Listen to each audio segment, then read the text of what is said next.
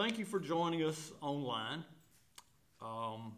We are beginning today a series on spiritual disciplines.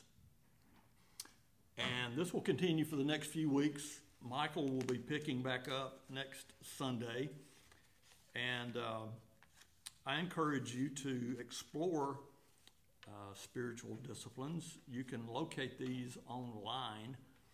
And I think you will see that many of them complement one another. The author Richard Foster had this to say: "The desperate need today is not for a greater number of intelligent people or gifted people, but for deep people."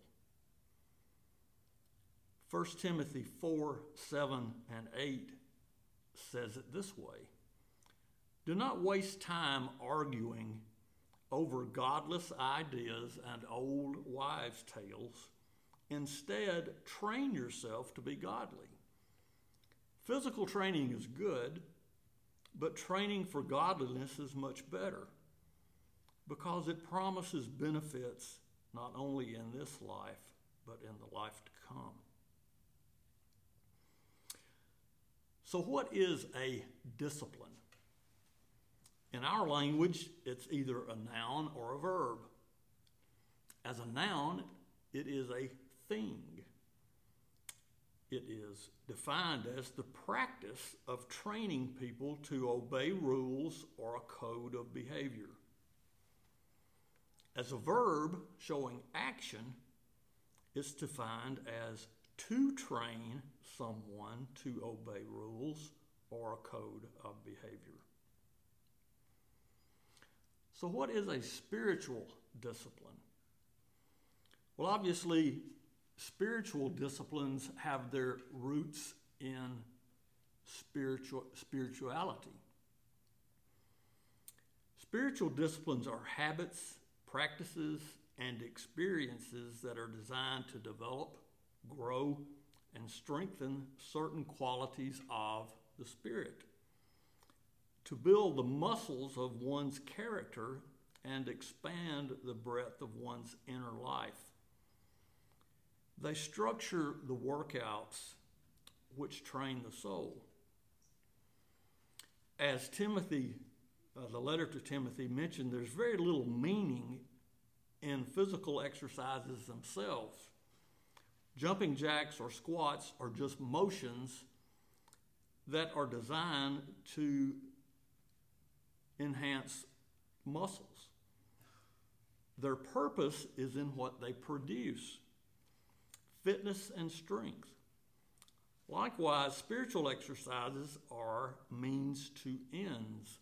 Their meaning is not found in the practice themselves, but in the strength and growth that they create in the soul.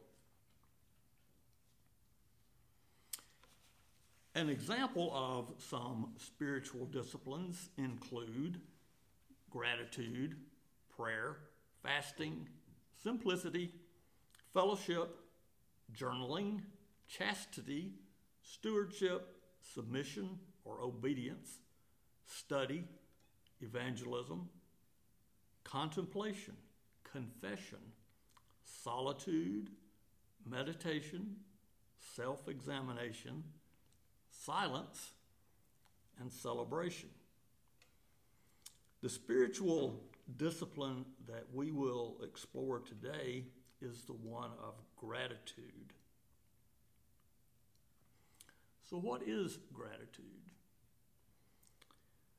Gratitude is the quality of being thankful, readiness to show appreciation for and to return kindness. Then the question is asked, to whom should we express gratitude? Well, to God, certainly, but also to other people. So gratitude can also be expressed as thanks or thankfulness. In the New Testament, In the King James Version, the word thanks appears 73 times. The word thanksgiving appears 28 times. The word thank appears 27 times. Thanked appears 3 times, along with thankful. The word thanksgiving appears only twice. And the words thankfulness, thanking, and thankworthy each appear 1 time. So as you can see throughout the Bible, the spiritual discipline of gratitude is exhibited many, many times. Christ used the word thanks or thank many times in his prayers to his Father.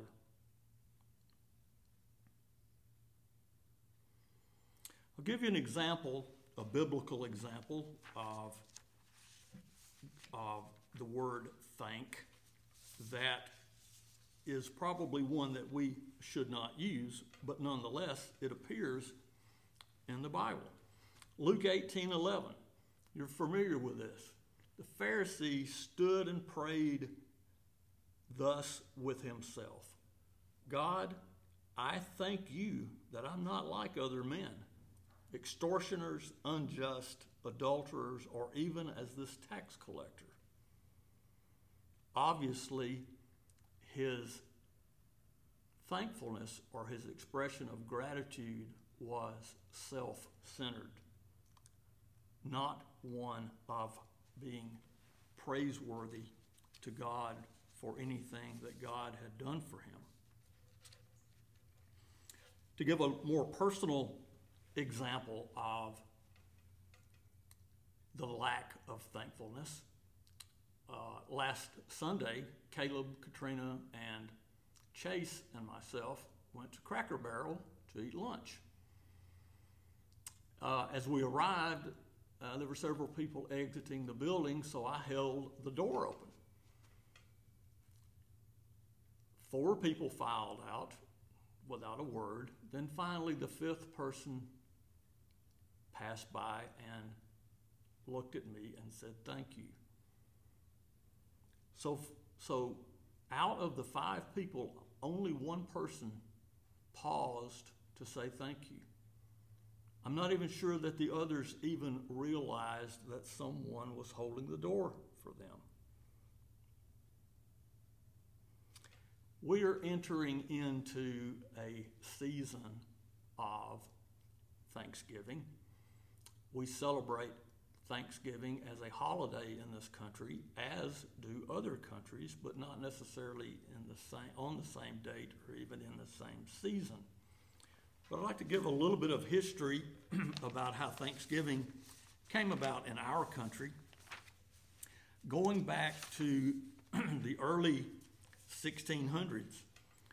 In 1621, after the Pilgrims' first corn harvest proved successful, Governor William Bradford organized a feast and invited a group of the colony's Native American allies. This is now remembered as America's first Thanksgiving. Although the Pilgrims themselves may not have used the term at the time, the festival lasted for 3 days. I think I would like to adopt that 3-day rule myself, especially with lots of leftovers and football. During the American Revolution, Continental Congress designated 1 or more days of Thanksgiving per year. And in 1789, George Washington issued the first Thanksgiving proclamation by the national government of the United States. In it, he called upon Americans to express their gratitude for the happy conclusion of the country's War of Independence and the successful ratification of the U.S. Constitution. His successors, John Adams and James Madison, also designated days of thanks during their presidencies. In 1817, New York became the first of several states to officially adopt an annual Thanksgiving holiday. Each state celebrated it on a different day, however, and in the American South, the tradition remained largely unfamiliar. In 1827, the noted magazine editor Sarah Hale, who was an author of countless writings, most notably being Mary Had a Little Lamb. Ms. Hale launched a campaign to establish Thanksgiving as a national holiday. For 36 years, she published numerous editorials and sent scores of letters to governors, senators, presidents, and other politicians, earning her the nickname of the Mother of Thanksgiving. Abraham Lincoln finally heeded her request in 1863 at the height of the Civil War in a proclamation entreating all Americans to ask God to commend to his tender care all those who have become widows, orphans, mourners, or sufferers during the civil strife, and to heal the wounds of the nation. He scheduled Thanksgiving for the final Thursday in November, and it was celebrated on that day every year until 1939. In 1939, President Roosevelt moved the holiday up a week in an attempt to spur retail sales, sound familiar, during the Great Depression. Roosevelt's plan, known derisively as Franksgiving, was met with passionate opposition. And in 1941, the president reluctantly signed a bill making Thanksgiving the fourth Thursday in November, and it remains so today. Going back to a biblical source of Thanksgiving, we've examined what Paul had to say in the letter to Timothy. We've looked at a dishonest or disingenuous prayer of a man offering thanks to God. But one of the most celebrated and familiar passages regarding thanksgiving or gratitude is Psalm 100. You'll recognize it. Make a joyful noise unto the Lord, all you lands. Serve the Lord with gladness. Come before his presence with singing. Know that the Lord, he is God. It is he who has made us, and not we ourselves. We are his people, the sheep of his pasture. Enter into his gates with thanksgiving, and into his courts with praise. Be thankful to him, and bless his name. For the Lord is good. His mercy is everlasting, and his truth endures to all generations.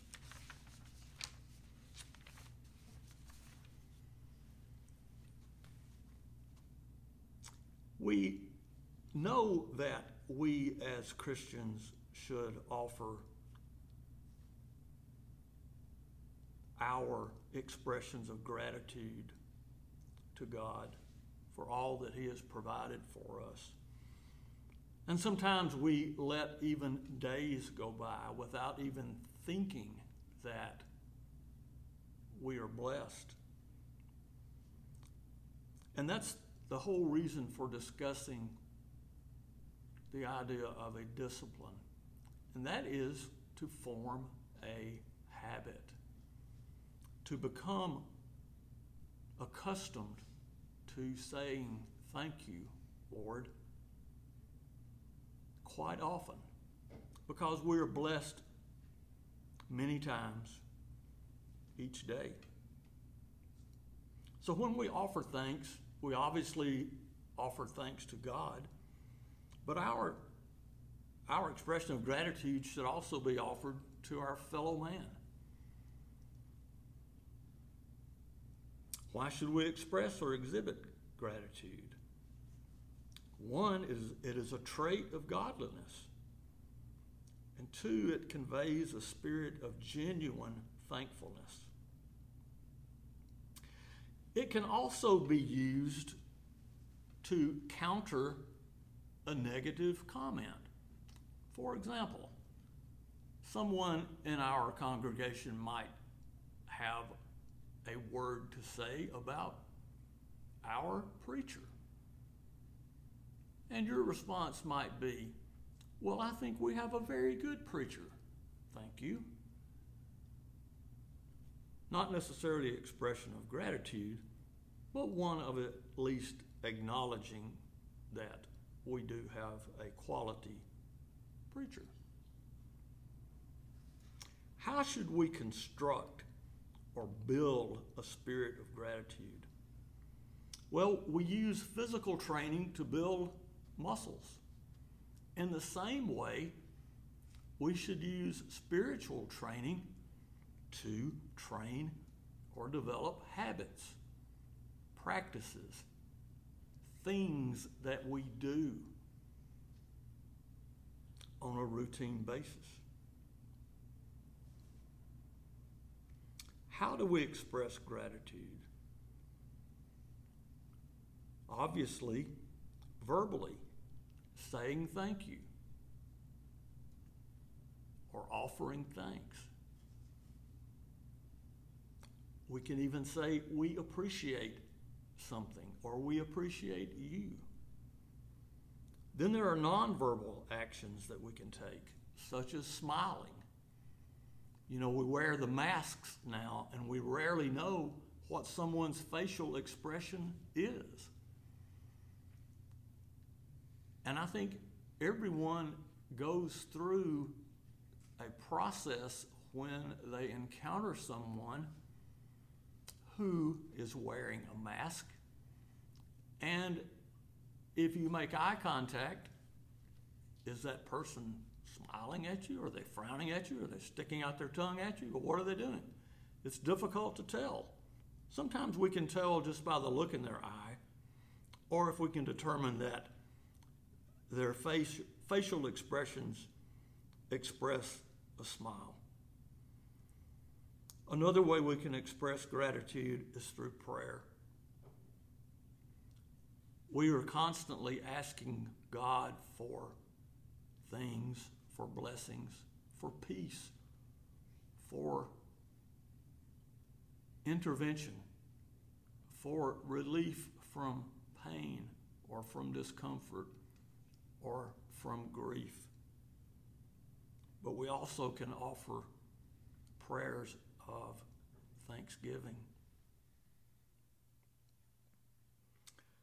So what is the goal? What's the end goal of all of this, of the spiritual disciplines? As we learn to train ourselves, as we learn to discipline ourselves and to develop habits and practices. From a spiritual standpoint, it is to gain spiritual strength, to prepare for spiritual warfare, which we all encounter on a daily basis. Sometimes we don't even recognize it. But I think if our senses are tuned to being thankful, we will recognize when the evil one attacks us. And if we have yet to develop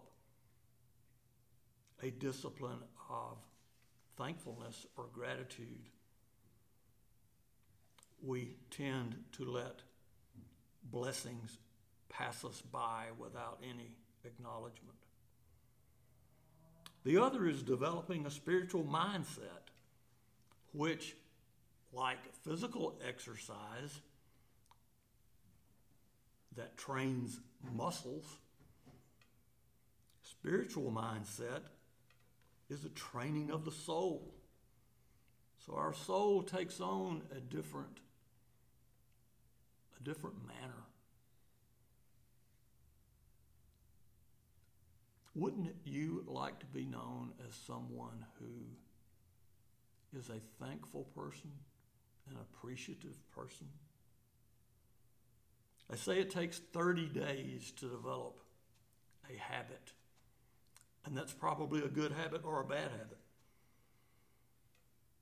But if we are aware of the need to express gratitude, that is the first step in developing that habit. So we recognize the need, and then we offer the expression. And that can just be simply a smile or a courtesy, such as opening a door, helping someone. All are examples of gratitude. Now, we have the goal of strengthening ourselves for spiritual warfare and training our soul to where thankfulness or gratitude is an action. But what's the purpose? One would be to become confident.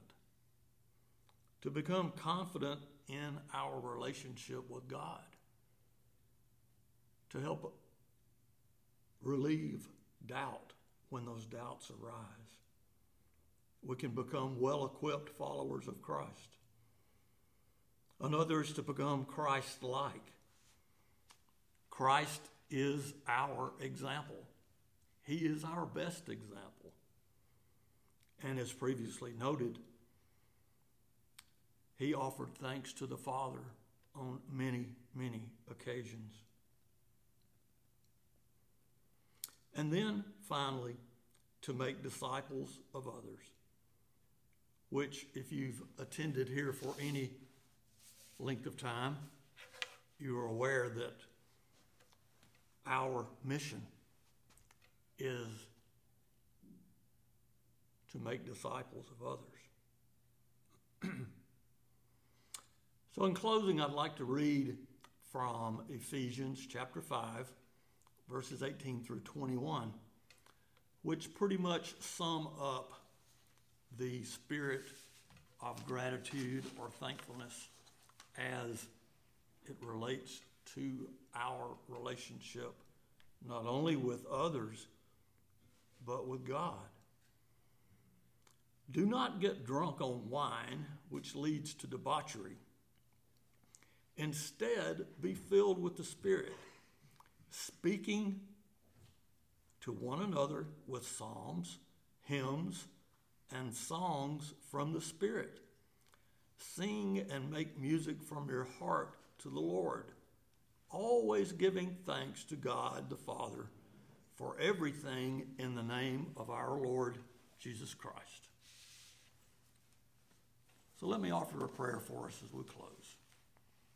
Lord, we thank you for the opportunity that you provide to deliver a message from your word that can be accessed online. That in itself is a blessing, because in these times of the pandemic, we know that there are people who are very vulnerable health-wise, and they can't risk having contact with others.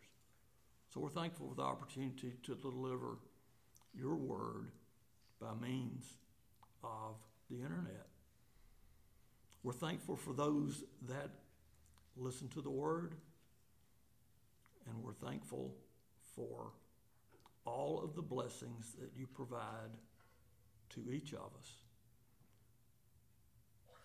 We're told that the Lord makes it rain on the just and the unjust. So we're thankful for your being mindful of us. Thank you for Jesus. We thank you for the holiday that we're going to enjoy, that we will be with friends, we will be with relatives, and we will enjoy each other's company in the spirit that you lay on our hearts. Amen.